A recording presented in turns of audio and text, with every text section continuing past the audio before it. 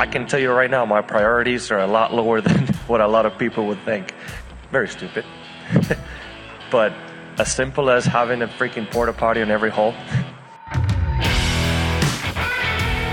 Well, hello, ladies and gentlemen, boys and girls, cats, dogs, guinea pigs, etc. Welcome to the latest episode of the Bunkered Podcast in association with Callaway Golf. Thank you for your company and for your time. That is never taken for granted.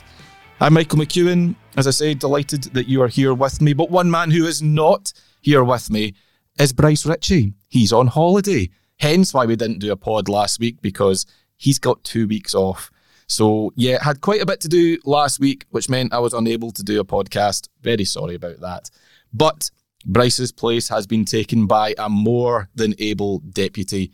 For context, consider Bryce the Dwight York in this conversation, and this man the Teddy Sheringham or Ole Gunnar Solskjaer, if you will. It's Bunkered Associate Editor Alex Perry. Hello and welcome. I'll take that. Absolutely. Decent. Happy with Fine that? with me, yeah. I've just spent the last couple of minutes wondering how many guinea pigs listen to this podcast. Quite a few. And it's You'd be surprised. Probably all I'm going to think about for the next half an hour or so. How are you doing, Mr. Perry? Are you well? I'm doing very well. I'm also not with you. You're also not with me, no. This is one of those experiments, where I'm dialing you in because you're where? Near Leeds, basically, aren't you? I'm in South Yorkshire, yes. South Yorkshire.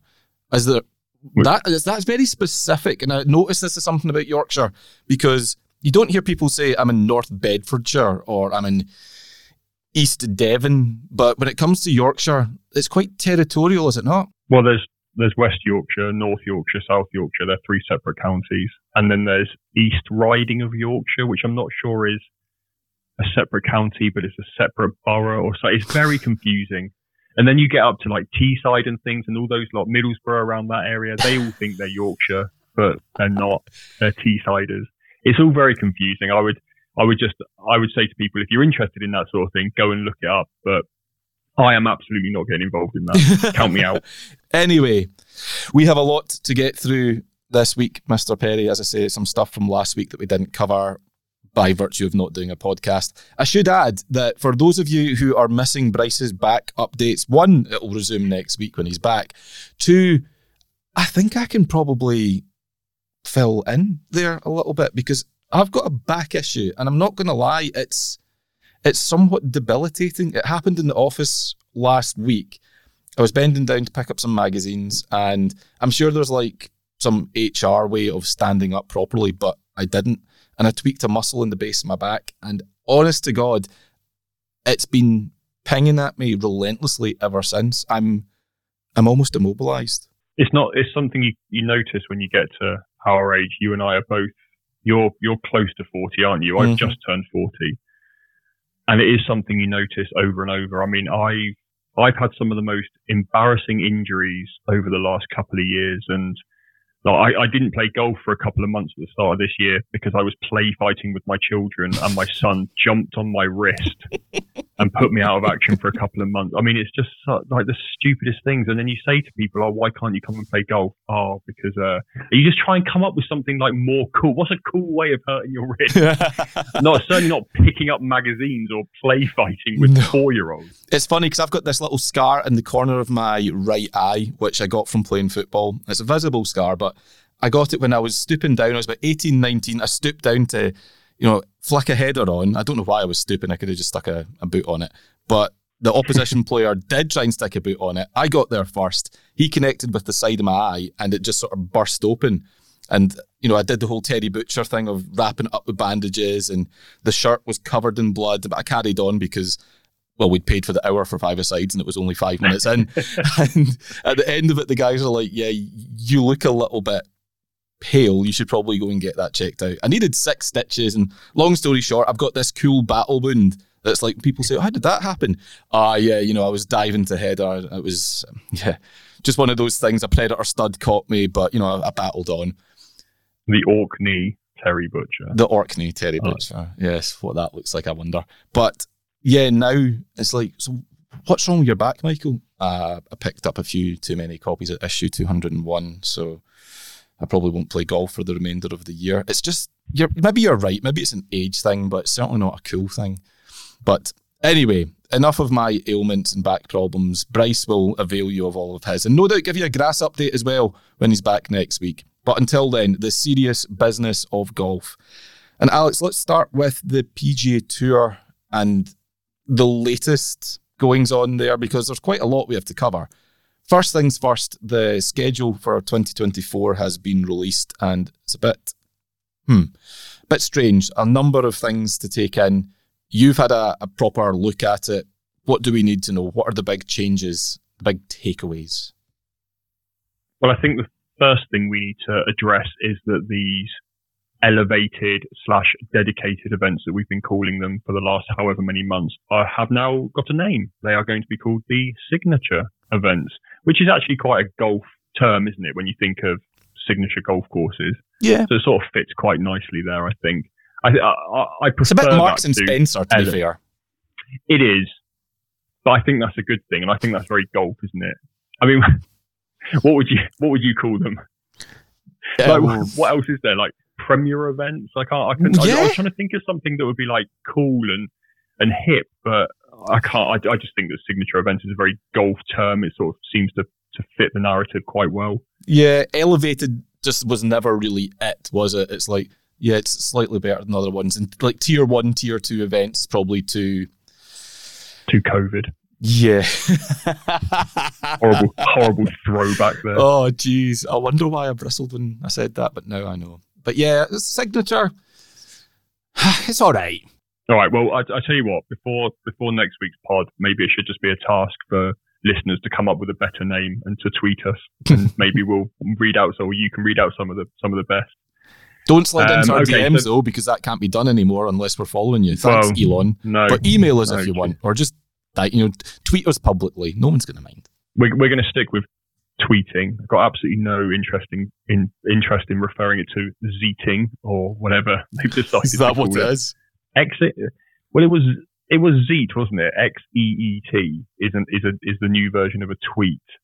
Surely it just makes more sense to call it Xing. I'll X you. No, it doesn't work, does it? Zeet sounds a little bit like a fabric softener or some sort of detergent. So let's stick with Twitter. But either way, just get in touch with us if you've got a better idea for what we could call signature events, because frankly, it's a bit shit. So first of all, my favourite change from the PGA Tour schedule is that we're returning to a calendar year schedule. Good. Yeah. So it will start with the Century Tournament of Champions in January, which I think they might now just be calling the Century. Mm-hmm. Need to double check that. The usual season opener in Hawaii, and then it will end, of course, at the Tour Championship, and then there will be this, what they're calling the PGA Tour Full Series, where players who just missed out on the FedEx Cup playoffs can go and earn some more points to play their way into the following year's signature events and the bigger events. There's some very comprehensive explainers over on the Bunkered website. I'm not, if I sit here and read it all out and explain it will just take up the entire podcast. So that's a very brief overview of what it is. So we've got these 8 signature events: the Century, the Pebble Beach Pro-Am, the Genesis, the Arnold Palmer Invitational, the Heritage, the Wells Fargo, the Memorial, and the Travelers. Okay, so they're going to be the big signature events. 3 of those, which are the player-hosted invitationals, so the Genesis, the AP, and the Memorial, will have halfway cuts. Nothing will change there in terms of the format. The others will not.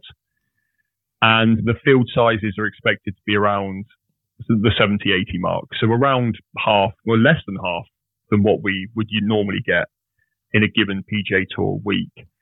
Now, the 2 big takeaways from this, I would say, first of all, they seem reasonably spread out through the year. The Century's in January, the Travelers is at the end of June. So that's sort of, you're looking at 1.5 of these events per month, basically, to use really, really butcher the maths around it. But I think the 2 big takeaways for me are that players will not have to play in all of these. They're not contracted to play in every single one. So the first thing that jumps out at me looking at the schedule is that the Memorial and the Travelers are either side of the US Open. Mm. My first thing is, how many big names are playing the Travelers? If they go to the Memorial as not only as a signature event, but as perhaps to get their game in shape for the following week's US Open, none of those guys are playing the Travelers. And if they do, they're just showing up to plod around and earn a few quid because they know there's no cut. They know they can show up, hack it round for 4 rounds and take a boatload of cash home. If anything's going to miss out and lose out, it's going to be the Travellers. So it's got this elevated status. But maybe that's a good thing. You know, if enough of those players who might usually have played in it don't want to play a third week in the row, especially after something as draining mentally and physically as the US Open, knowing that the Open's not far away, maybe that opens up the opportunity for guys further down the PGA Tour to come in, play the Travellers, and benefit from the huge prize money on offer. Exactly. So great news for the rank and file, not so much great news for the Travellers. I mean, if you're the Travellers, you must be looking at that and thinking, well, this isn't good. Like, you know, Schefflers and McIlroys of the world aren't showing up. They're all heading over to Europe to get ready for the Open. The other tournament, I think, which gets hurt. I mean, we've had this for the last few years now, haven't we? The PGA Tour are really keen to get the Pebble Beach Pro-Am back to where it was, back to its former clambake glory. And it was a tournament that was massively hurt in the last couple of years because the Saudi Invitational was put up against it. The Saudis were pumping loads of money to the players. So the DJs of the world, they all went over to play Saudi, and the Pebble Beach Pro-Am was hurt massively. Now it's a signature event, but again, very much like with the Memorial and Travellers either side of the US Open, we've got the Pebble Beach Pro-Am and the Genesis either side of the Phoenix. Now, and to be clear, that's the Genesis Invitational at Riviera, not the Genesis Scottish Open, lest anyone think yes. A distinction there. The Genesis Invitational at Riviera and the Pebble Beach Pro-Am will be either side of the Phoenix Open. Now, my only assumption there is that the PGA Tour are looking at that and going, well, the Phoenix Open gets a decent field anyway, and even if it doesn't, the people show up for that because you've got that, obviously, that incredible stadium hole with the big stands around it and everyone chucks their beer and it's a wonderful week to show up. So maybe they're looking at that and saying, well, the Phoenix Open is fine anyway. So it doesn't matter if we put these two signature events either side of it. And, you know, that's a great 3-week run, isn't it? Pebble Beach and then Phoenix and then Riviera. That's a brilliant 3-week run of PGA Tour events. So maybe they're just thinking, well, we'll bank on players going to show up to this anyway. But I think if I'm the Phoenix Open, I'm probably a little bit worried about that, I think it's no secret that Jay Monahan's not a massive fan of the type of fans that the Phoenix Open attracts. You know, he's gone on record in the past. Remember, was it not this year, but the year before when all the beer was being thrown onto the greens and the play was being held up whilst they swept away the empty Michelob Ultra cans. You know, which seems like an appropriate thing to do, even with a full Michelob Ultra can, is dispose of it. But, you know, Jay Monahan didn't like that look. A lot of people complained about it, the usual suspects, like, no, this isn't golf. And I was slightly surprised that Monahan at the time came out and pretty much said, yeah, you're right, it's not. I don't like it either. But he's beholden to the fact that it gets hundreds of thousands of people to go along and attend a golf tournament and gets millions of pairs of eyeballs watching it because of that very fact that it seems to have a lot of interest in it. I wonder just how sustainable it is, though, the long-term future of the event, if it's not going to be a signature event and big names stop showing up.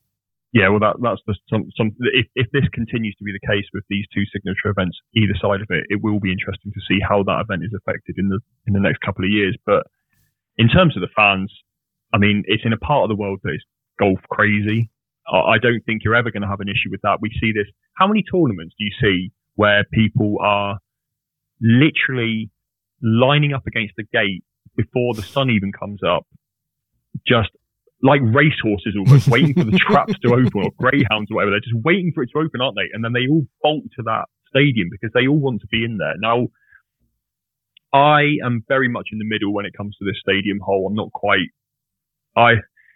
It's a strange one because I want to be young and cool and say, oh, isn't it really cool that we have all this happening? But at the same time, you get injured by your children and so on. So yeah, exactly. I have to draw the line at linging beer on the green. I think come on, guys, just grow up. You wouldn't do it at a football match or an NFL match or a basketball game. You wouldn't be linging beers onto the court, would you? While, you know, LeBron's running around in front of you. You just wouldn't be slinging beers everywhere. So I draw the line at that, but I absolutely love what that hole does in terms of bringing eyeballs on the PGA Tour.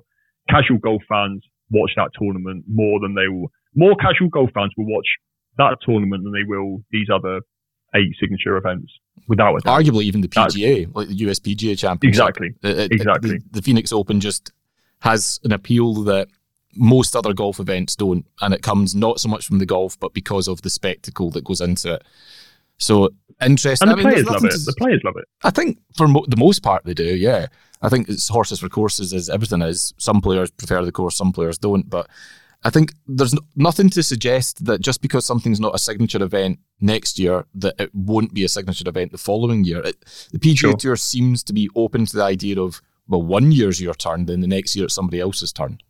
And again, that will be really interesting to see when, that's probably a conversation for this podcast this time next year. Yeah. And it will be interesting to see how they work that. And the Phoenix is a tournament that could comfortably be a signature event, and no one would bat an eyelid about it. Yeah. Are there any on that list that you're thinking, I'm a bit surprised about that? I'm always surprised when I see the Travellers get that sort of elevated status. I mean, it was a surprise this year, it's a surprise next year.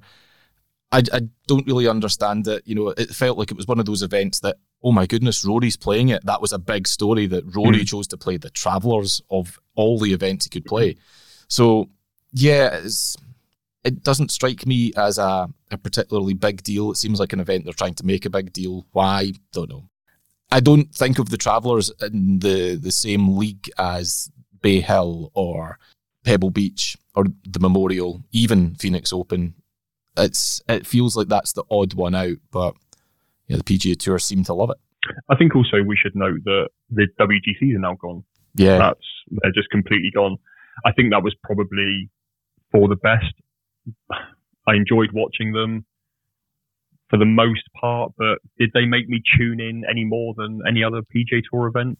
No. It felt like they became really important when Tiger was winning them all. And Tiger's success made them a big deal. But when DJ completed the Grand Slam of WGC wins, even he didn't know he'd done it. And I don't think anyone really cared. So, an example of something the PGA Tour tried, but, no longer has a place or relevance in the game going forward. I'll miss the match play. I'll miss that. Yeah, exactly. That's the one big loss, isn't it? The fact that there's no match play. But yeah, just a sign of where the PGA Tour's at. For me, I think the single biggest takeaway of it all, Alex, is that the FedEx Cup winner next year is going to get $25 million in a big bonus balloon payment. This year, it's exactly. This year, it's $18 million. When Tiger won the very first one in 2007, I think he got $10 million. I mean, it's no secret the PGA Tour likes to give away lots of cash and, frankly, money for nothing. But $25 million, it begs two questions. One, what's the ceiling on this? And two, where are they getting the money? I think to the point of the latter, we can draw a fairly swift and easy conclusion. Yeah, I think we should get Phil Mickelson involved in this discussion. For me, I look at this very differently to how other people look at it. I think it's really easy to go, 25 million for winning your one event is ridiculous, but it's not really one event, is it? It's 25 million for being the best player over the course of the season. It's very difficult to talk about athletes and prize money and career money now and salaries in 2023 simply because, and golf will know this as much as anyone, obviously it's happening in football now because the Saudi Arabians have skewed everything with the amount of money that they're pumping into these sports. Now it's that age-old argument, isn't it, about footballers getting paid too much?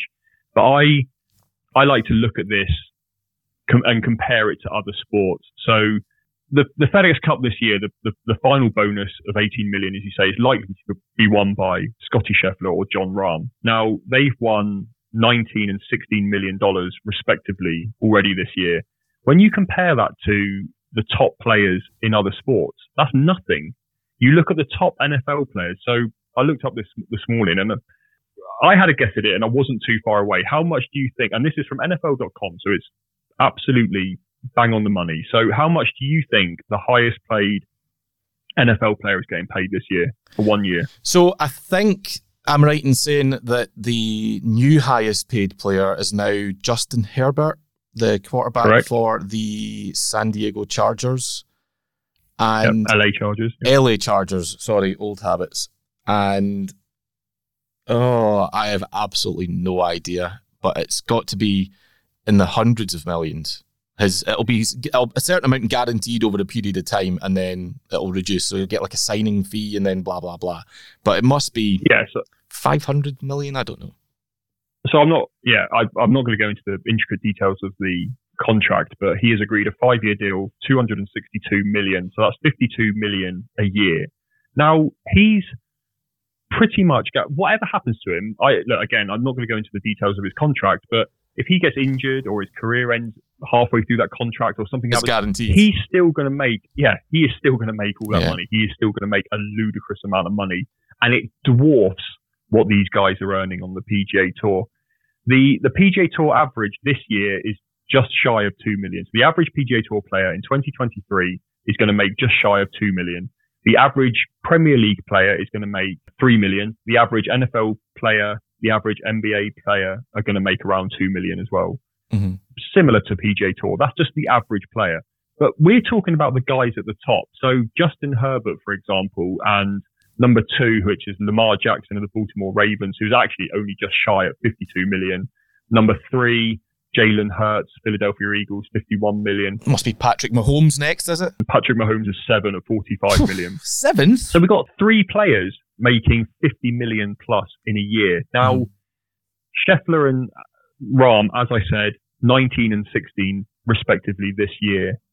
Let's say they make that. Let's say Scheffler wins and he goes up. He's going to push close to 50 million if he wins the FedEx Cup, has a couple of nice weeks in the playoffs, and then wins the bonus. Now, how can possibly people be getting angry about how much these PGA Tour players are making when you just look at how much, say, Cristiano Ronaldo is making, or the aforementioned NFL players? It's just the money that's elsewhere in sport is dwarfing it. And like I said, these guys are guaranteed this money because they're contracted. John Rahm gets injured tomorrow and can never play again. He doesn't make any more money playing golf. Yeah. He's already made the money he can make. I get that. But I think to your point earlier on about the money going to the best player over the course of the season, but it's not. I mean, that's the ideal scenario. That's the perfect scenario. But the FedEx Cup playoffs is skewed in such a way that seldom happens. You know, you win one event. I mean, we all know about the points reset and then the redistribution of points. Basically, anyone in the top 70 that is qualified for the playoffs theoretically has a chance to win the FedEx Cup. That's not right because, I mean, there are clear... The standings are clear at the moment in terms of who's won all the way through to 70.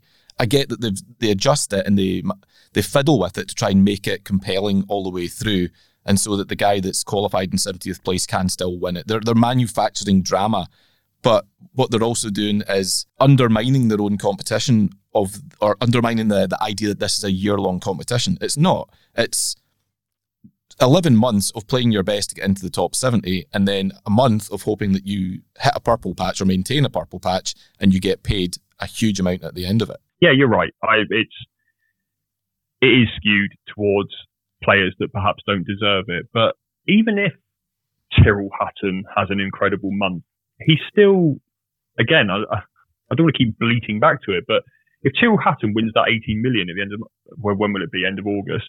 He is still nowhere near earning the same amount of money as other athletes. I'm just going to say again, golfers are underpaid. Whoa! There you go. There's my headline. Oh, somewhere Phil Mickelson is twitching and nodding his head vigorously in agreement. Interesting. The 25 million thing just doesn't sit particularly well with me. And I think what aggravates me is just the fact that these guys are getting... It's made up money, isn't it? It's like, well, what number is it going to be this year? Sod it, let's throw another 5 million on. And it feels so flippant and egregious. And for me, the fact that it comes against a backdrop of people struggling financially, the fans struggling financially, and being asked to pay more for subscriptions to TV networks to watch these players play golf, or to pay for tickets to go and attend and watch these players in person. That's the bit that really gets me, is the fact that we're putting way more money yet again in the pockets of multimillionaires for whom it's going to make absolutely zero difference. But what could they do with that? Well, again, 25 million? That's an argument across all sports, isn't it? I mean, you think about how much we have to pay for, if you want Premier League, if you want Champions League, and you want non-league, you've got to pay for 3 separate subscriptions for television. So, and football players in this country are getting richer and richer and richer, and it is ludicrous. It's an entirely separate argument. I'm just really trying to point out that when we talk about the ludicrous amount of money going into golf, and it is a ludicrous amount of money, when you look at other sports, actually, I think there could be more that's done. I definitely agree with your point that it needs to be a system that the highest paid player at the end of the year is the player that has been the best player for the calendar year or for the season. Absolutely. There's no, it would be absurd if Premier League team won the league, but the team that finished in 10th got the most money. Exactly. Everyone would be very confused by that. But Americans love playoffs, don't they? Well, exactly. Anyway, look, money. We'll leave that there for now. But it's an interesting time for the PGA Tour. Obviously, Tiger, we've noticed, has taken on more of a role. He's been appointed to, player director or something like that. Basically, they're giving him much more of an involvement in the day-to-day and the behind-the-scenes running of the PGA Tour. Then we've got this anti-rollback stance that Jay Monahan came out with last week or week before, very much against what the R&A and USGA are proposing, as are all the other PGAs of the world, by the way, more recently. They seem to be against it too. But the PGA Tour kind of putting itself out a bit on an island at the moment. And it feels to me, I don't know if you agree, Alex, but it's like Jay Monahan has been really weakened. His position and his power has been really weakened by the deal he did with the PIF behind the players' backs. And he recognises that, and he realises he's probably on a bit of an unsteady footing. He's on a sticky wicket, and in order to protect himself and ensure that he continues to be the commissioner or whatever it is he has ambitions of being, it's like he's caving to every single player demand at the moment. That's surely two things. One, not healthy, and two, not sustainable. Well, it isn't either of those things, is it? But this is a man who is desperately clinging on to presumably the power and the amount of money he stands to make by being the force that he is in the PGA Tour Saudi deal. Now, I don't know whether I don't want to use the phrase dead man walking because it doesn't really feel quite suitable, but he's, in terms of his career, it certainly feels like that, doesn't it? And if I'm in his position, and I don't envy his position at all, but he must just be thinking at this point, do you know what? I can make an absolute shed load of money out of this if I side with the Saudis. And then once it's all blown over and I perhaps lost my job, it won't matter because I'll have so much money, I won't even know what to do with it. So maybe that's one way of looking at it. The other way of looking at it, of course, as you say, is that he is just bowing to the pressure of the players, which I think he sort of has to do. When this whole PGA Tour Saudi thing came out, I wrote a piece saying his biggest issue now is winning back the trust of the players. And it doesn't necessarily seem that that's happening. In the last few weeks, we've had Xander Schauffele said he has tough questions to answer. And Scotty Scheffler said there's a lack of clarity, which is worrisome, which is a word that a 27-year-old should not be using. But he's not 27, Scotty Scheffler. That's the big scandal that still has to come out. One day we'll all realise and come to terms with the fact that Scotty Scheffler is a 40-year-old man. Let's see the birth certificate. He's the PGA Tour's Obafemi Martin. And then we had Jordan Spieth came out. Jordan Spieth was asked, do the players have trust issues with Monahan? And he said, yeah, quite a bit. And he knows it. I mean, this is very telling stuff. He has ultimately got the backing, though, of Tiger Woods when he was put into this players director role. And this was a move that had to happen. I mean, with the exception of Rory McIlroy, the other player directors are Patrick Cantlay, Charlie Hoffman, Peter Malnati, and Webb Simpson. I mean, no one's bowing to the pressure of those guys. No disrespect to those 5 players. But if Peter Malnati comes bursting into Jay Monahan's office, Jay Monahan's just going to say, Peter, get out of my face. I've got more things to worry about. If Tiger Woods bursts into his office, it's a different story altogether. Now, we've talked at length about Rory McIlroy's role as the PGA Tour mouthpiece in the last year, but I think ultimately the most important thing is this now means that of a 12-seat policy board, 6 of them are now occupied by PGA Tour players, 2 of whom are the two biggest PGA Tour players, or 2 most influential PGA Tour players of all time, and that is huge.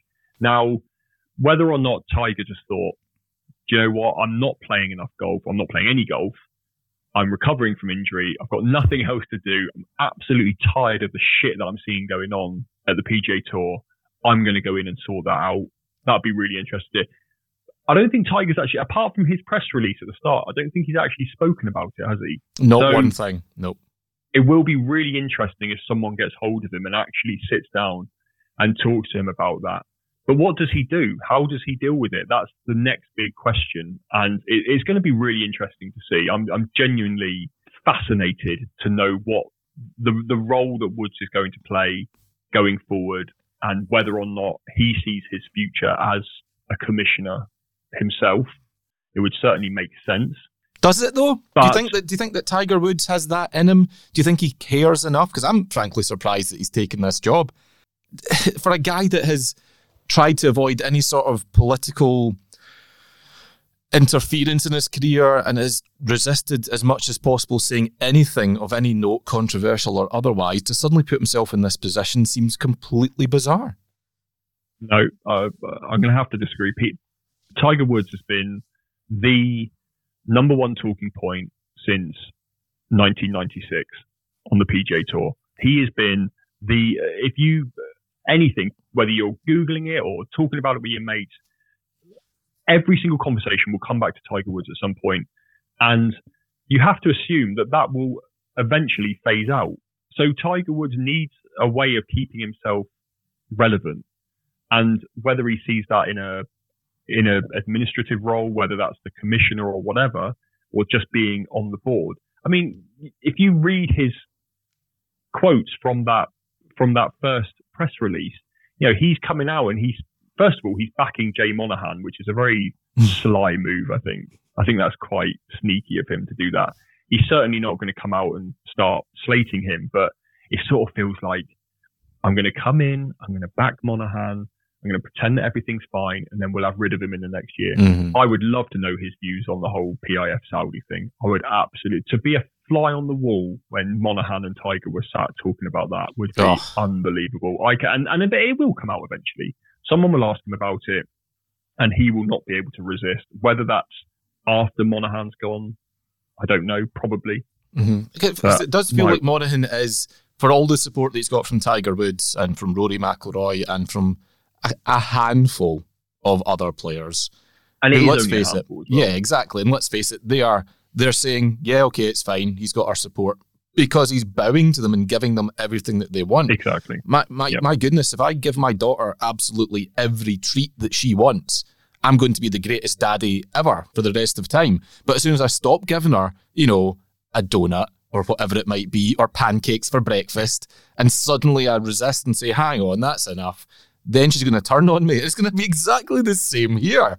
The players are loving it just now because they're getting everything they want, no questions asked, because they've got the guy over a barrel. What's interesting is that his other execs have had enough. Randall Stevenson quit the board a few weeks ago, and just this week, Andy Pastor, who's been part of the PGA Tour's governance for over 30 years in various roles, a very influential, very significant figure on the PGA Tour, he quit just the other day, 2 days before the start of the FedEx Cup playoffs. Well, there's no smoke without fire, is there? Correct. It's very suspicious. My point is Jay Monahan basically presiding over the not the slow death of the PGA Tour. The PGA Tour will exist, but is he massively undermining it? Is he doing damage that's going to be hard to undo simply because he's so craven to power? Well, I can't argue with that at all. I'm still... That is absolutely, by the way, that's absolutely the first time anyone has ever compared the PGA Tour administration to giving a 5-year-old a donut. It's pretty apt though, isn't it? Let's be honest. As analogies go. It was absolutely wonderful. There's a lot of suspicion, isn't there? I mean, Pazda was central in this PIF Saudi deal. He was appointed to the Player Benefit Program Committee to compensate members who didn't join Live Golf and that whole argument. So for him to resign 2 days before the first of the FedEx Cup playoffs, it's very suspicious. Mm-hmm. And especially, and Monahan's just come back from some time out through illness himself. We still don't really know what was wrong with him, but we have to assume it was stress related. Mm-hmm. I think it's fair to assume that. There's more to come out about this. Whenever anyone comes out and says this person has left their position, but we're not giving a reason why, something huge has gone down here. And again, to be a fly on the wall would be... We need the Netflix cameras doing this, don't we? We need the Netflix cameras just setting up in Monahan's office. Chad, Mum, if you're listening, you know what to do. But I tell you, it's funny, the more we talk about it, the more it reminds me of the end of Boris Johnson's term as Prime Minister, where he just was clinging on and clinging on and clinging on, and then slowly but surely people started to resign. It feels like Monahan's just a few mass resignations away now, a sort of Sajid Javid, Rishi Sunak style resignation away from basically being forced out. Anyway, enough of the psychodrama that is the PGA Tour. Let's go to something a lot more stable, and that's Live Golf. Oh, dearie me. That was good on Sunday, wasn't it? It was, yeah. And do you know what? I'm excited, Alex, because we're actually going to talk about Live Golf in a golfing sense. Bryson DeChambeau shooting a 58 at the Greenbrier. Is it still called the Greenbrier? I know that's what was in the PGA Tour, but... I think they're calling it Live Golf Greenbrier. Yeah. So he shot a 58 anyway to win the tournament. 61-58 he went in the final 2 rounds. Really quite extraordinary stuff. And my first question is, did you watch it? Because we know it's not the easiest thing in the world to tune into. Well, no, it's very difficult to work out where it is and how we get hold of it, especially in this country. I liked it when it was on YouTube. I like that. It was much easier, wasn't it? I know where YouTube is. I can find that on my phone. I had gone...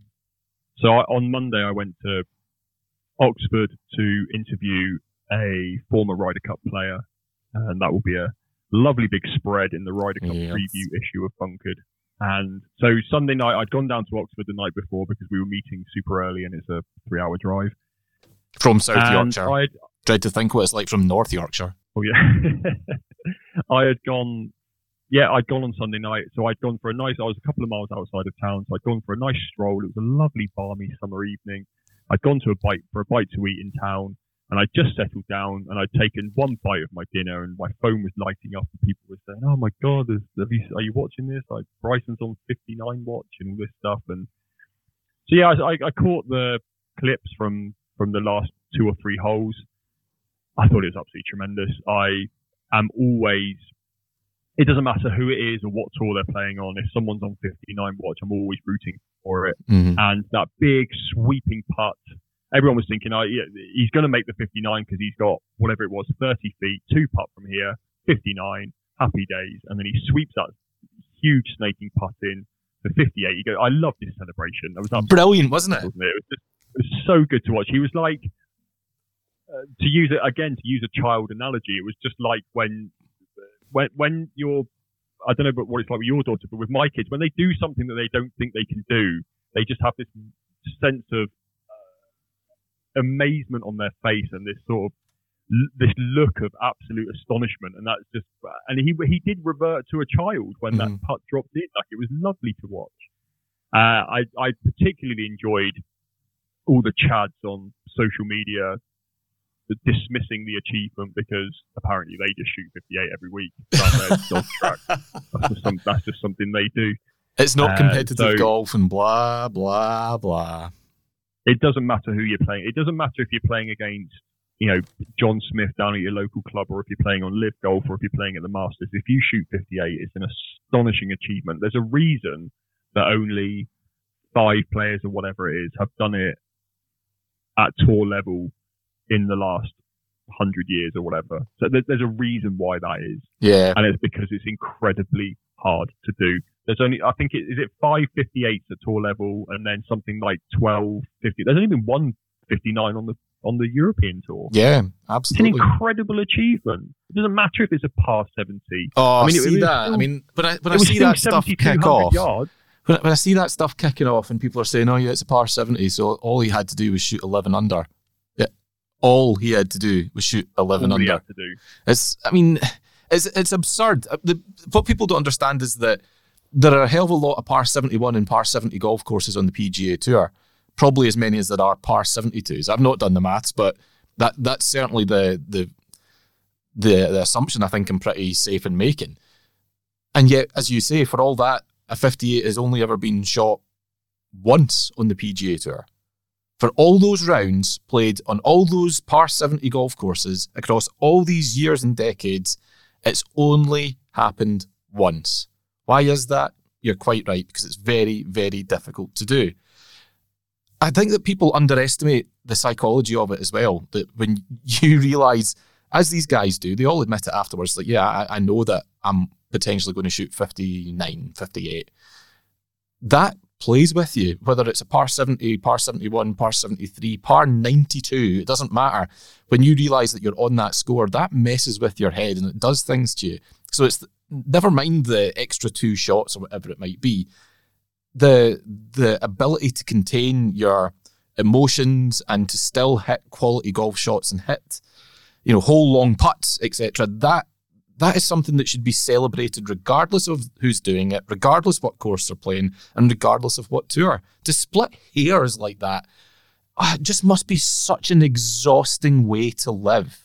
Do me a favor. I just always assume it's. Do you remember that guy from that wonderful episode of South Park called Make Love Not Warcraft, I think it was, and you've got that. There's that famous scene with the fat guy with the bald hair and the greasy, and he sat on his computer in his mum's basement. That's who I picture when I see these people chunting on about it. But it was absolutely wonderful. And the one thing it made me think actually was that I really miss Bryson DeChambeau. Yeah. I miss the Bryson DeChambeau that we had when he was going through his big bulking up phase, and he was, he was the box office player on the tour. I said this at the time. I think you and I were both on the Sky Sports podcast together when Bryson, the week after Bryson moved, or Brooks and Bryson moved, or whatever it was at the time. And I remember us having this discussion and saying that actually, for all the talk of Mickelson and DJ and Patrick Reed, Bryson DeChambeau was the player we were going to miss the most. Yep. And it's proved that to be the case. The PGA Tour does miss him. He's an incredible, he is a player that people tune in to watch. Absolutely agree. And a wonderful character. What he's done is a reminder of what the PGA Tour is missing, in my opinion. I don't want people to think that this episode is just becoming a bash the PGA Tour special. I mean, that's coming out in October. But, I mean, it is a reminder, though, of the things that it doesn't have. Bryson DeChambeau on the PGA Tour, regardless, again, of where he was playing or how well he was playing, he was always entertaining, always compelling, and you stopped what you were doing to watch him. It was like when he was playing in the FedEx Cup playoffs a few years ago, and did he not get quite ratty with Patrick Cantlay and so on when they were playing in, I think it was either the Deutsche Bank or the Barclays. With the greatest of respect, if Xander Schauffele gets ratty with Patrick Cantlay, I'm not sure I'll tune in. I might, but if Bryson DeChambeau does, I'm there all day long. Fire ants. I mean, God, remember that episode? The guy he's absolutely crazy, but that's part of the appeal. I'd forgotten about that. There's so many things that have happened with Bryson DeChambeau over the year. There's something involving fire ants that's fallen out of my brain. He had a guy spritzing golf balls on the range to simulate morning dew. Just brilliant. Honestly, I mean, how can you not be entertained by that? I'm not saying you have to like the guy, but you have to accept that's bloody entertaining. Give me that over, I don't know, Patton Kizzire going lights out at the Travelers Championship. I think, for me, I've said this I think I said this on the open preview of this podcast, but at St. George's, when I was in that little cluster around the 16th, I think it's the 16th hole, which is the par 3. So you've got, it's a really nice spot at St. George's because you've got the 15th green, the entire 16th because it's the par 3, and then you've got the 9th, I think it's the 9th green in the 10th tee, just for the sake of argument. And Bryson was without doubt the biggest draw that week. Whenever I was out and about, the crowds were following DeChambeau, and there was a lovely moment I caught when DeChambeau was on the 10th tee. He was just waiting for the group in front to move away, and everyone is on knife edge. Like, what club is he pulling out of his bag? And he pulls out the hybrid, and he starts getting booed, like jokingly gets booed. And he's playing along, and he turned around and he went, "Guys, I'm trying to win a fucking golf tournament here." And it was just so fun. And we all fell about laughing. It was so funny. And he's just like, that's just the kind of guy he is. But that was what he had conditioned us into, because he was obviously doing this big bulk up. He wanted to be the longest driver on tour, which I think he achieved 2 years in a row. And that was his only goal, was length. So when he was pulling out hybrid, obviously you got that sort of pantomime booing, but he was and this was right in the crux of all that as well, like right when this was like the biggest story in golf. So it was just wonderful to see, and to see it firsthand as well was an incredible experience. I'm so glad I walked past that part of the golf course at that exact moment, because I just happened to stumble on it by chance. I wasn't following DeChambeau, I just happened to stumble on it. Heaven forbid golf really should be good. Entertaining, eh? Jeez, oh. Exactly. Anyway, exactly. You've sent me a note as we approach the break here saying that you've got a quiz. Now, usually at this point, I would surprise Bryce and throw some questions at him or such like, but evidently you've decided to turn the tables on me. So I'm that's as much as I know. I like being the quiz master. I want to do this now. This is my You're like Gareth from The Office. I have got one about the Suez Canal.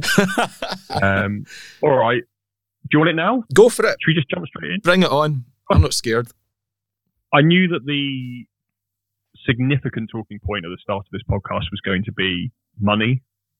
So I did actually only go back 10 years, but then I thought, you know what? You kept me waiting because you were in another meeting. So I thought, I'm going to go back to the turn of the century. So the 11 players to have topped the PGA Tour money list since the turn of the century. So 2000 through to 2022. There have been 11 players to have topped the money list. Okay. Tiger Woods, obviously multiple occasions. Tiger Woods, 8 times. Rory McIlroy, twice. VJ Singh, 3 times. That's really surprising, isn't it? He was mixing it in around those Tiger Woods years. So, he was also the first to go over 10 million for a single year. Stenson, no. Luke Donald. I have a weird feeling he won both titles in the same year. Luke Donald, 2011, 6.7 million. So I've got 4 out of 11. 11 feels like a huge amount, doesn't it? Scotty Scheffler last year, yep, 1. 5 out of 11. Going well, because I'm now starting to blank. That's outrageous. Oh, who profited from Tiger not playing very well?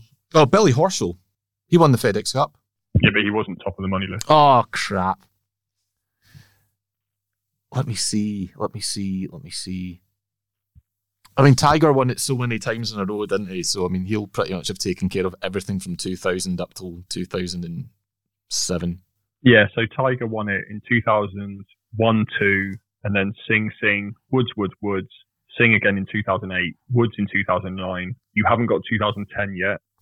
And it was only 4.9 million as well. So that was the year that Tiger fell off the face after his little getting attacked by his wife, wasn't it? The fire hydrant incident. Yeah. It went from Woods and Singh winning circa 10 million each for a few years, and then it dropped down in 2010 to 4.9 million, which is ludicrous, really, isn't it? Jim Furyk. No. Crap. I was just thinking of other FedEx Cup winners and hoping for the best. Phil Mickelson never did it, did he? Phil Mickelson never did it, no, because he was obviously in that Underwood spell. So you've got Donald, who was 11. You've got McIlroy, 12. Woods was 13. McIlroy was 14. So you haven't got 15, 16, 17, 18, 19. Jordan Spieth. Jordan Spieth was 15, yep. What about Justin Thomas? Justin Thomas has won it 3 times, 17, 18, and 20. I'm missing 2010. That's really messing with me. 2010. You're missing 2019, which I think is pretty obvious when you think about the major winners around that time. 2019. Tiger won the Masters. Shane Lowry won the Open. 2019 US Open was Gary Woodland. It's not Gary Woodland that's won it. PGA. Okay, year before then. Right, okay. Molinari? No. 2018, Patrick Reed won the 2018 Masters, not him. 2018 US Open. Oh, no, Michael. Dustin Johnson. Dustin Johnson won it in 2016. So you're still missing 2019. And 2010. Oh my. Who was the best player on the planet between like 2017 and 2019? I'm absolutely massively blanking. He's won a major this year. John Ram. He's a live golfer. Oh, Michael! Brooks Koepka. Jesus Christ. Brooks Koepka 2019. And you just said John Rahm, who won it in 21 as well, so I'll give you that. So you are just missing now 2010. I'm trying to think of a clue that won't give it away straight away, but you are sort of... Right, he's not a major winner. Well, that sucks. Lee Westwood. No. Sergio Garcia.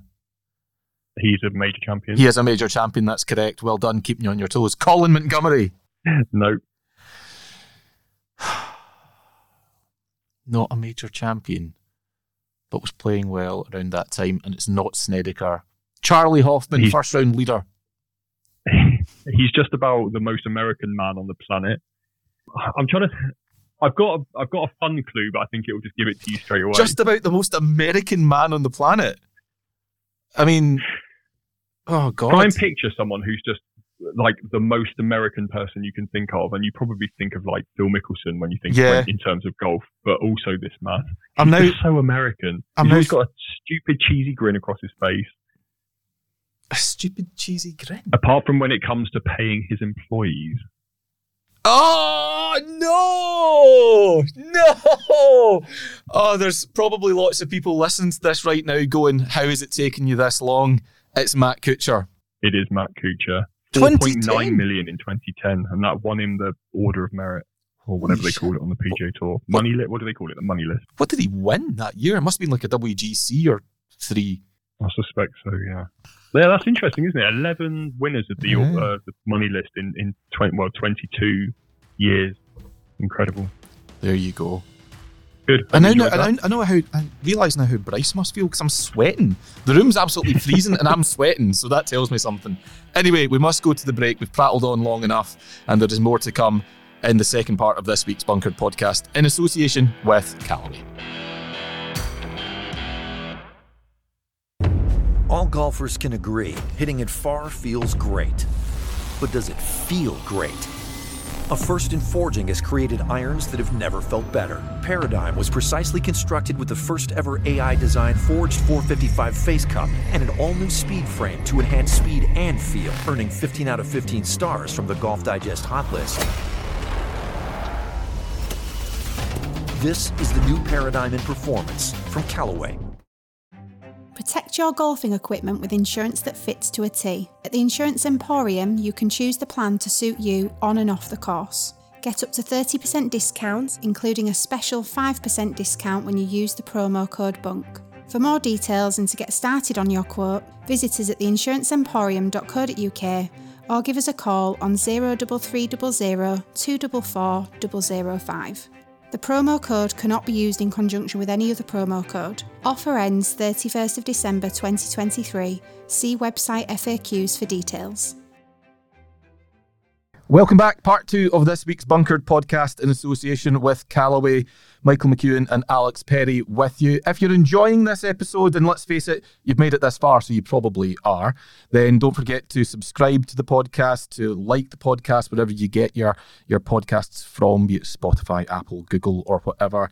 Give us a 5-star rating if you wouldn't mind, and leave us a nice review. That just means that lots more people can join the party and can participate in the fun and shenanigans.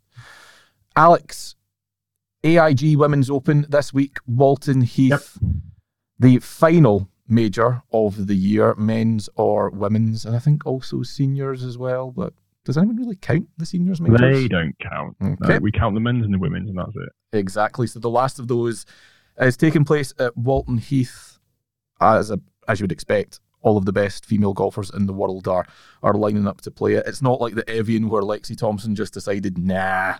All of them are showing up at Walton Heath. And I think let's start with the golf course because, frankly, it's a classic golf course. It's a historic golf course. It's a long-established golf course that the modern men's game at professional level certainly no longer visits because it's just not big enough. It's not long enough. I don't even know if the actual size of the area that the course is on is big enough to host a DP World Tour event or anything like that.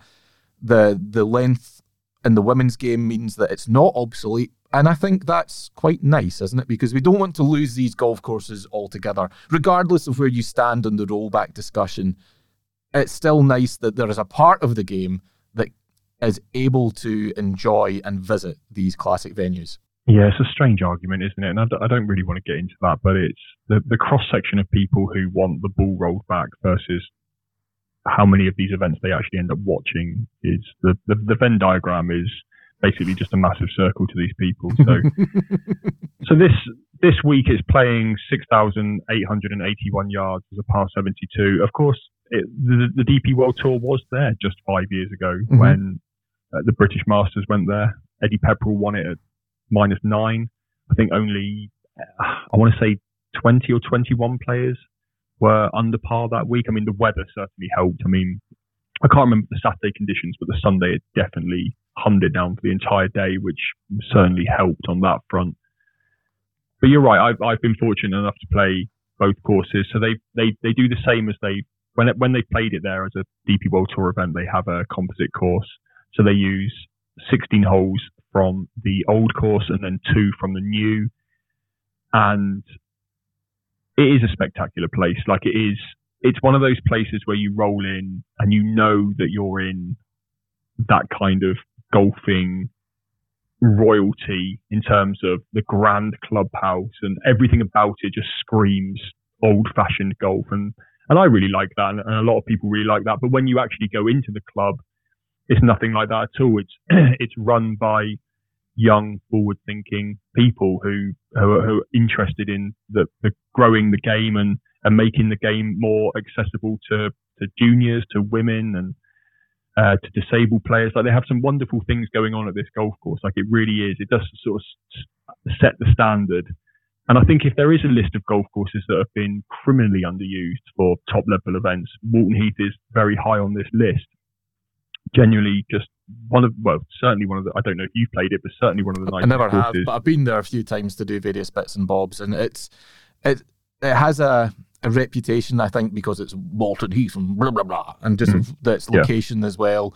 But my experience, it's nothing like that. I mean, it's, as you've described very articulately, it's a very friendly, proactive, forward-facing club. Yep, and they've just got a new head pro in who is from Yorkshire, and he's just gone down there, Simon Race, and I chatted to him. He was from near Huddersfield, which I think is West Yorkshire. But not East Riding of Yorkshire, no. Not East Riding, no. So I played with Simon in a TGI event, I want to say it was either just before COVID or just after, doesn't matter. Very nice guy, incredible that he's got the job. His golf club, which was Melton near Huddersfield, as I said, he did wonderful things with growing the women's side, and he's gone down to Walton Heath and he's picked up where he left off, and they've got a wonderful women's program down there. So it's very fitting that they've got this tournament, which is when I look at the tournaments that I enjoy watching over the years, over the course of the season, and I always try and think of myself in terms of a casual golf fan. I don't know if you do this, but I obviously have to watch a lot of golf because it's my job. So perhaps sometimes on a Sunday night when the Travelers is on, and I don't necessarily want to watch it, and I'd rather just stick Netflix on and watch something Travelers else. is getting a pasting this week, but I love it. The Masters and the Open Championship and the Women's Open are the 3 tournaments I very rarely miss any rounds. Like I love whether it's the Thursday and the Friday, and I've just got it on my iPad next to me, and it's just playing while I work. I very rarely miss any of it, and it has to be for a very particular reason. And I am throwing the PGA Championship and the US Open into that as well. Like if I was a casual golf fan, I reckon I would only tune into those tournaments maybe over the weekend. I certainly wouldn't be taking a day off work to watch it like I might if it was the Open.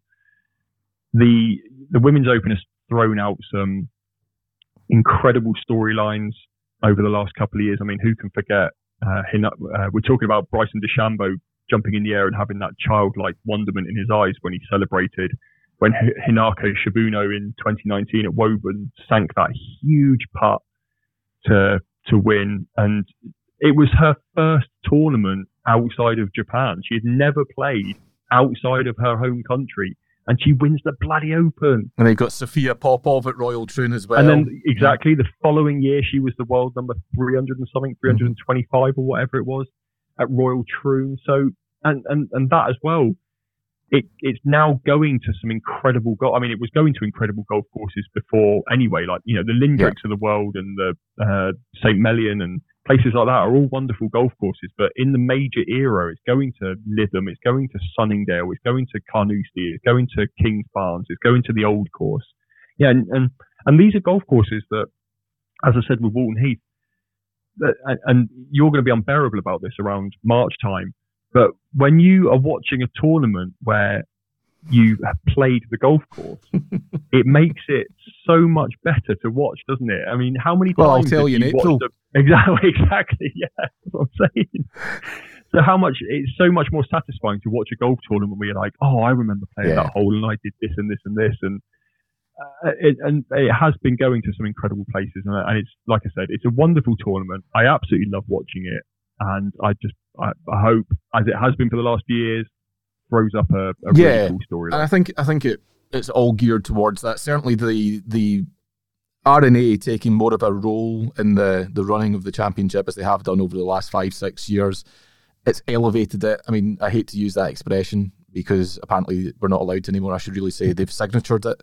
But they have raised the profile of the AIG Women's Open massively. It's on a completely different level to what it used to be. Where do you see it going, though? I mean, is it unrealistic to think that it can... I suppose it is unrealistic. I'll temper that straight away. It's probably unrealistic to think that it can compete with the Open or at least be on a similar footing to it. But can it be the out-and-out number one tournament in women's golf, for example? Because it's at the moment it's one of, but can it be out-and-out the number one?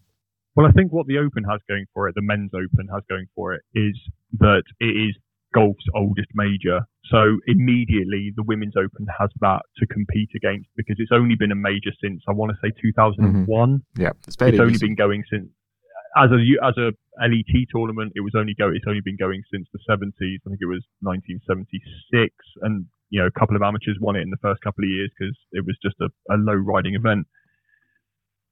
Can it be as big as the Open? Of course it can't. Like it's simply impossible. not going to happen. And it shouldn't try to. It's not going to happen. No, it shouldn't. It should just try to be the best tournament it can be. And I think it is doing that, and it is doing all the right things. So, for example, at Walton Heath this week, they've got loads of really cool initiatives to get younger people to go. I mean, if you look at the ticket prices, I can't remember them off the top of my head, but if you look at the ticket prices, I think if you're under 16 and you're going with an adult, you're basically either going for free or you're not paying anything. You're not paying very much. And if you're 16 to 24 or whatever it is, you're not paying very much either. So, and then they've got the Saturday night, they've got entertainment. So we keep getting it thrusted upon us. We had it at the Open. That was a really nice touch, I thought. There was lots of big billboards for the Women's Open at the Open at Liverpool. And Ellie Goulding is playing on the Saturday night, obviously a very popular pop star. So they are moving in the right direction in that sense. And they're making it more of a, I think are they calling it a festival of golf, which feels right. They're making it, come for the golf, enjoy the golf, enjoy watching the best players in the world, enjoy watching the Nelly Corders and the Lexi Thompsons, players that you just don't get to see play in this country, and then stay and have a dance, and sing along with come for the golf, stay for the music. It's a fair logic. There's nothing wrong with that. No, not at all. I think they're doing a very good job. I think they deserve, the RNA and the organisers deserve to be commended for it, because they are doing a very good job of it. Absolutely. Well, speaking of giving the RNA credit, I was at the official opening of Golfit, their new community-based golf hub, just close to Glasgow city centre last Thursday, and frankly, pretty much blown away by it. I know that you've been following this one as well, Alex, but yeah, a really cool, different, what's the right word for it? Because I hate using words like cool, because that makes it immediately sound not cool. But it's exactly the right kind of project to, I think, grow the game. Yeah, so there's a couple of places not too far from me. So one's over in Manchester, the Trafford Centre,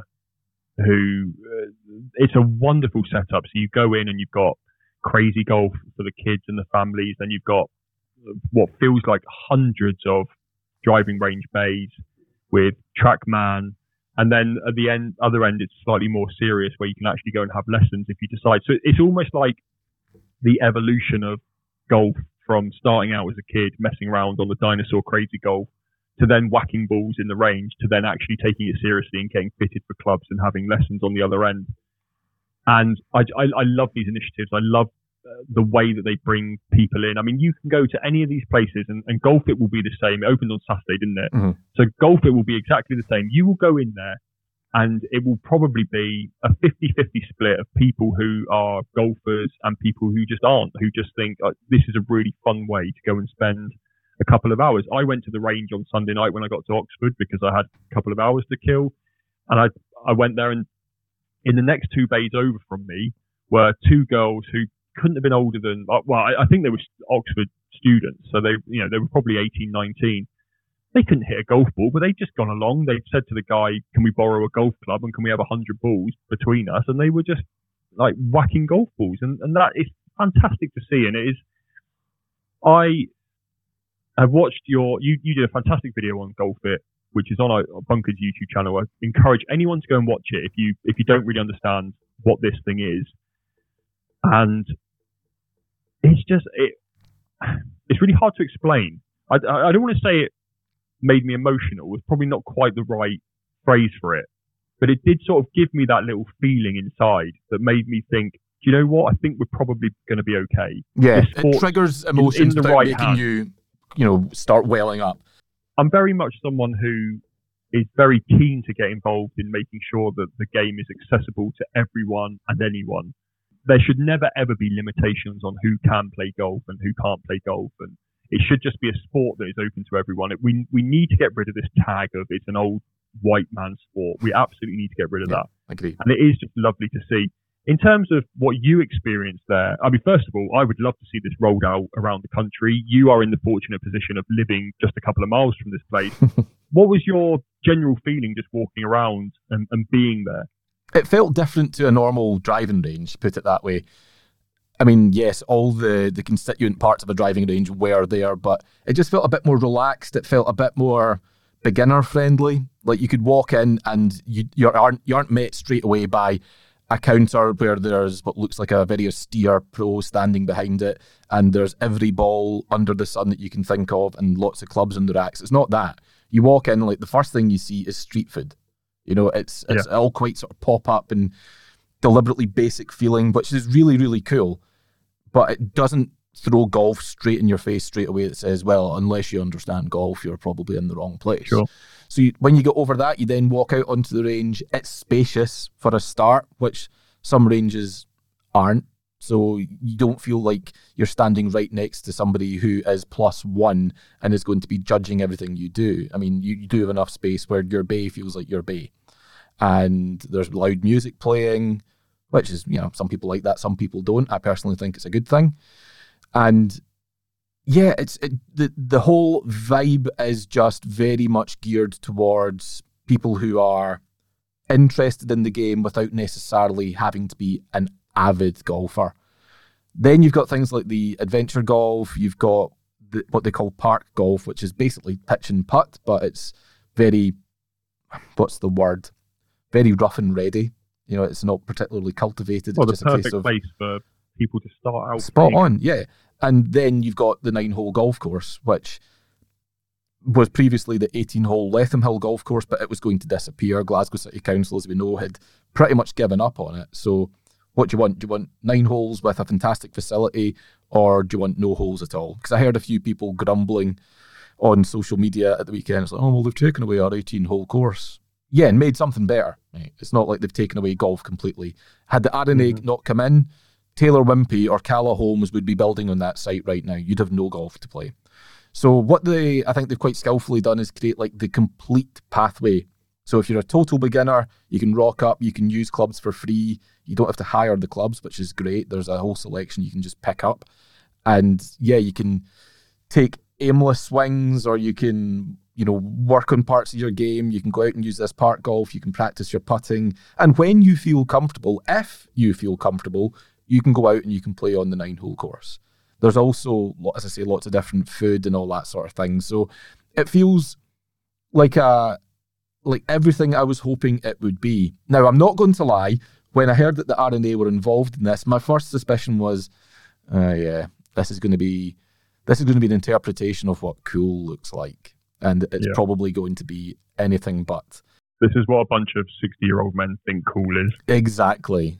Like that famous Steve Buscemi clip where he walks up with the cap back to front holding the skateboard. Hello, fellow kids, what's up?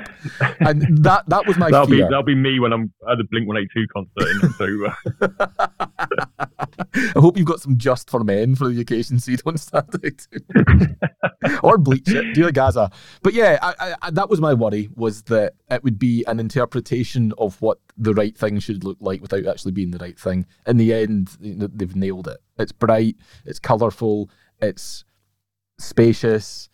Well, if you're going to work on your game and you want silence, or you just want the sound of other golfers hitting balls, then you just go somewhere else. This is it, and it can't be like every other driving range, because the R&A said golf needed to change. I mean, Martin Slumbers has been quite clear on that the traditional way of doing things isn't necessarily the right way to do things going forward. So if they just created another range which was the same as every other driving range, then they failed miserably.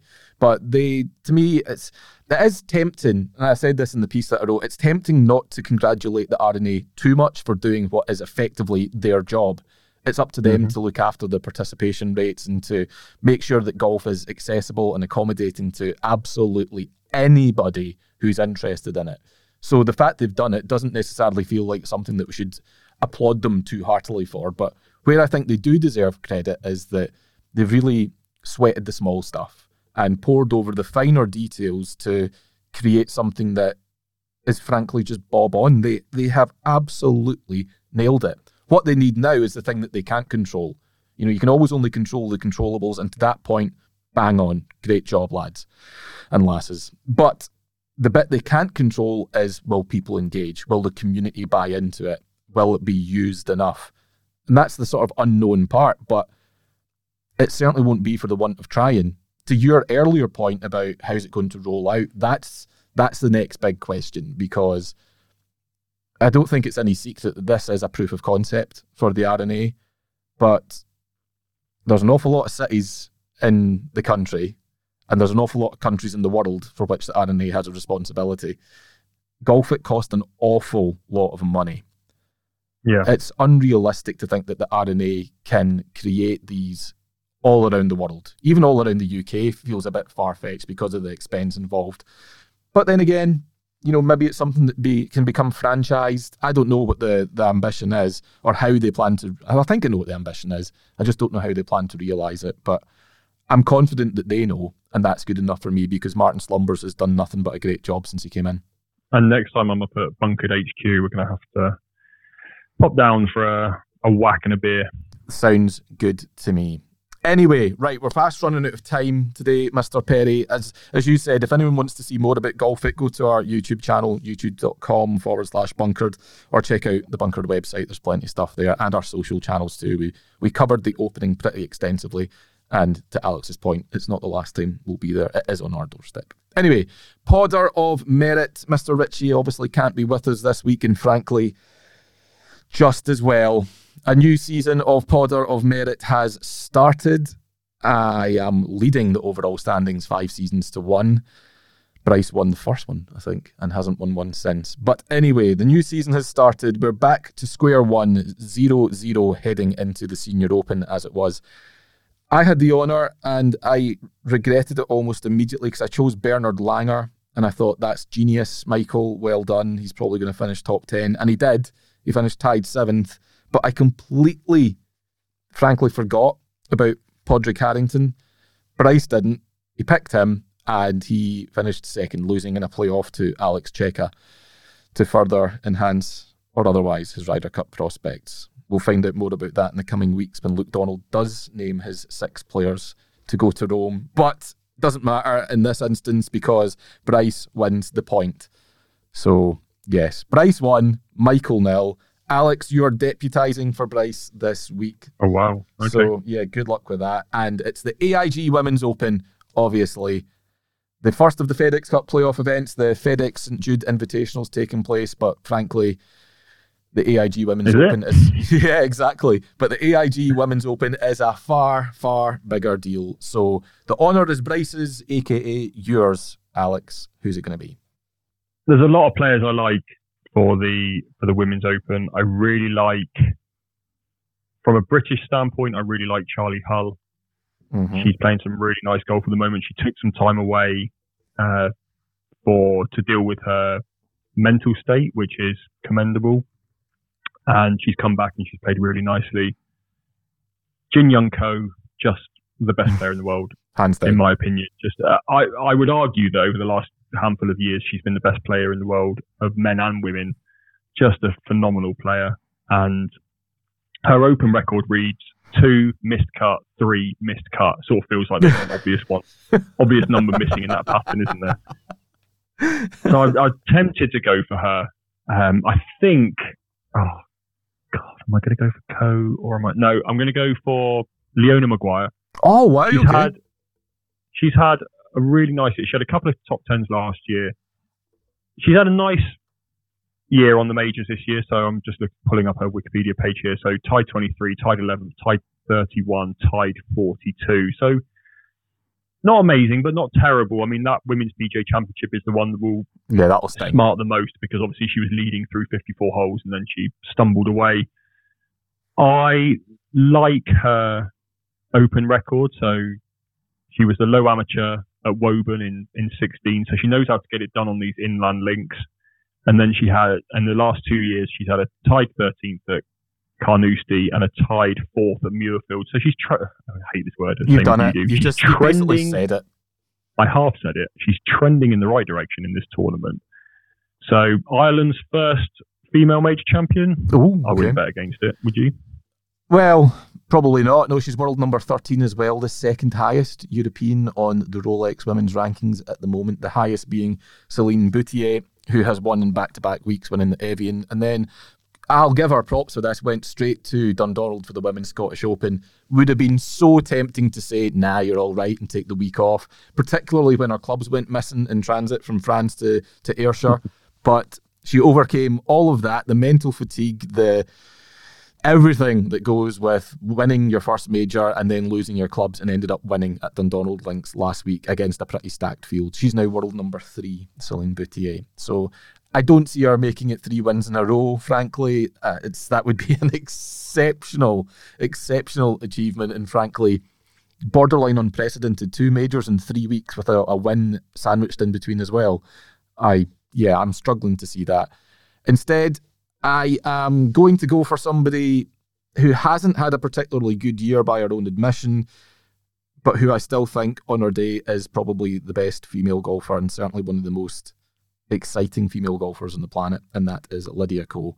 World number 5, struggling a little bit this year. I think she's flip-flopped between going to Sean Foley, binning him, and going back to cold, isn't she? Yeah.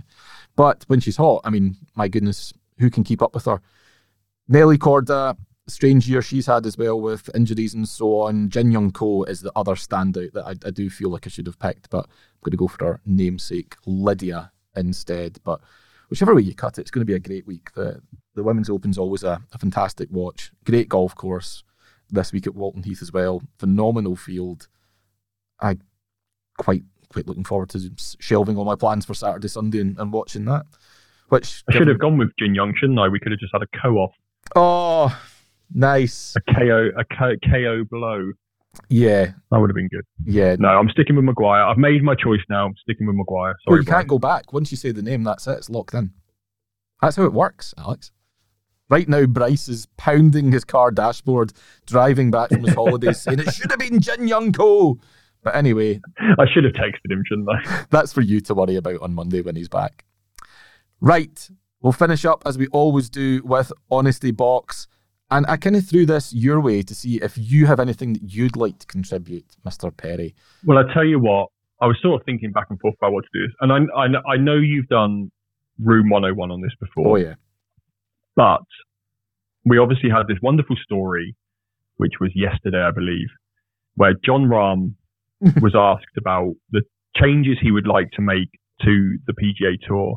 And I mean, imagine all the things you could think of in terms of the changes that need to be made on the PGA Tour. And he came out with something spectacular, which was, I want toilets on every hole because can't decide. Well, I think that's what he said. Let me just get the quote. I mean, how irregular are his bowel movements? He says, I can't choose when I have to go to the bathroom. I've told the tour. Yeah, maybe not every hole, but... Well, no, he did. He said, I know this is going to sound very stupid, but as simple as having a freaking porta potty on every hole. Every hole is a bit excessive, isn't it? But actually, I think he makes a very, very valid point. I have played a lot of... We're talking about the Women's Open and women's golf. I've played a lot of golf with female players over the last few years, whether through my job or just playing with friends. And that is a huge problem for them. You and I can just slip off into a bush or into some trees and relieve ourselves there. Women can't do that. They don't have that option. So actually he's talking about the PGA Tour here, but he is making a very valid point. Like women, if there's no halfway hut, they have to hold it for 18 holes. Yeah. Which is ludicrous. Okay. So my question to you isn't about that. That's just me getting on my soapbox. But I wasn't sure where you were going with that. But if you could make one just tiny change like that, like to golf, whether it's PGA Tour level or preferably club level, what would you do? Just something that's almost insignificant. Good question. See, I was trying to think of how I would answer it, and now we can go down the normal route of ban white belts, stop letting old men dictate dress codes and things like that. But actually, that is quite a wider argument, which is quite well trodden down the years in terms of golf and the big debates surrounding the sport. I think the best I can come up with was something that has hit me in the last few weeks, which is just get rid of bloody lasers. They're so irritating. And I really hope no laser companies are listening to this and can start shelling sponsorship and bunkered. But you play off 18, mate. You don't need an exact measurement to the yard, to the flag. If you've got a GPS that tells you the front, the middle, and the back, that is more than enough. You do not need to know any more information than that. Also, 14 clubs, far too many. Just 10's enough. Yeah. Again, Titleist, TaylorMade, Callaway, Ping, Cobra. I'm sorry. We just don't need that many golf clubs in our bag.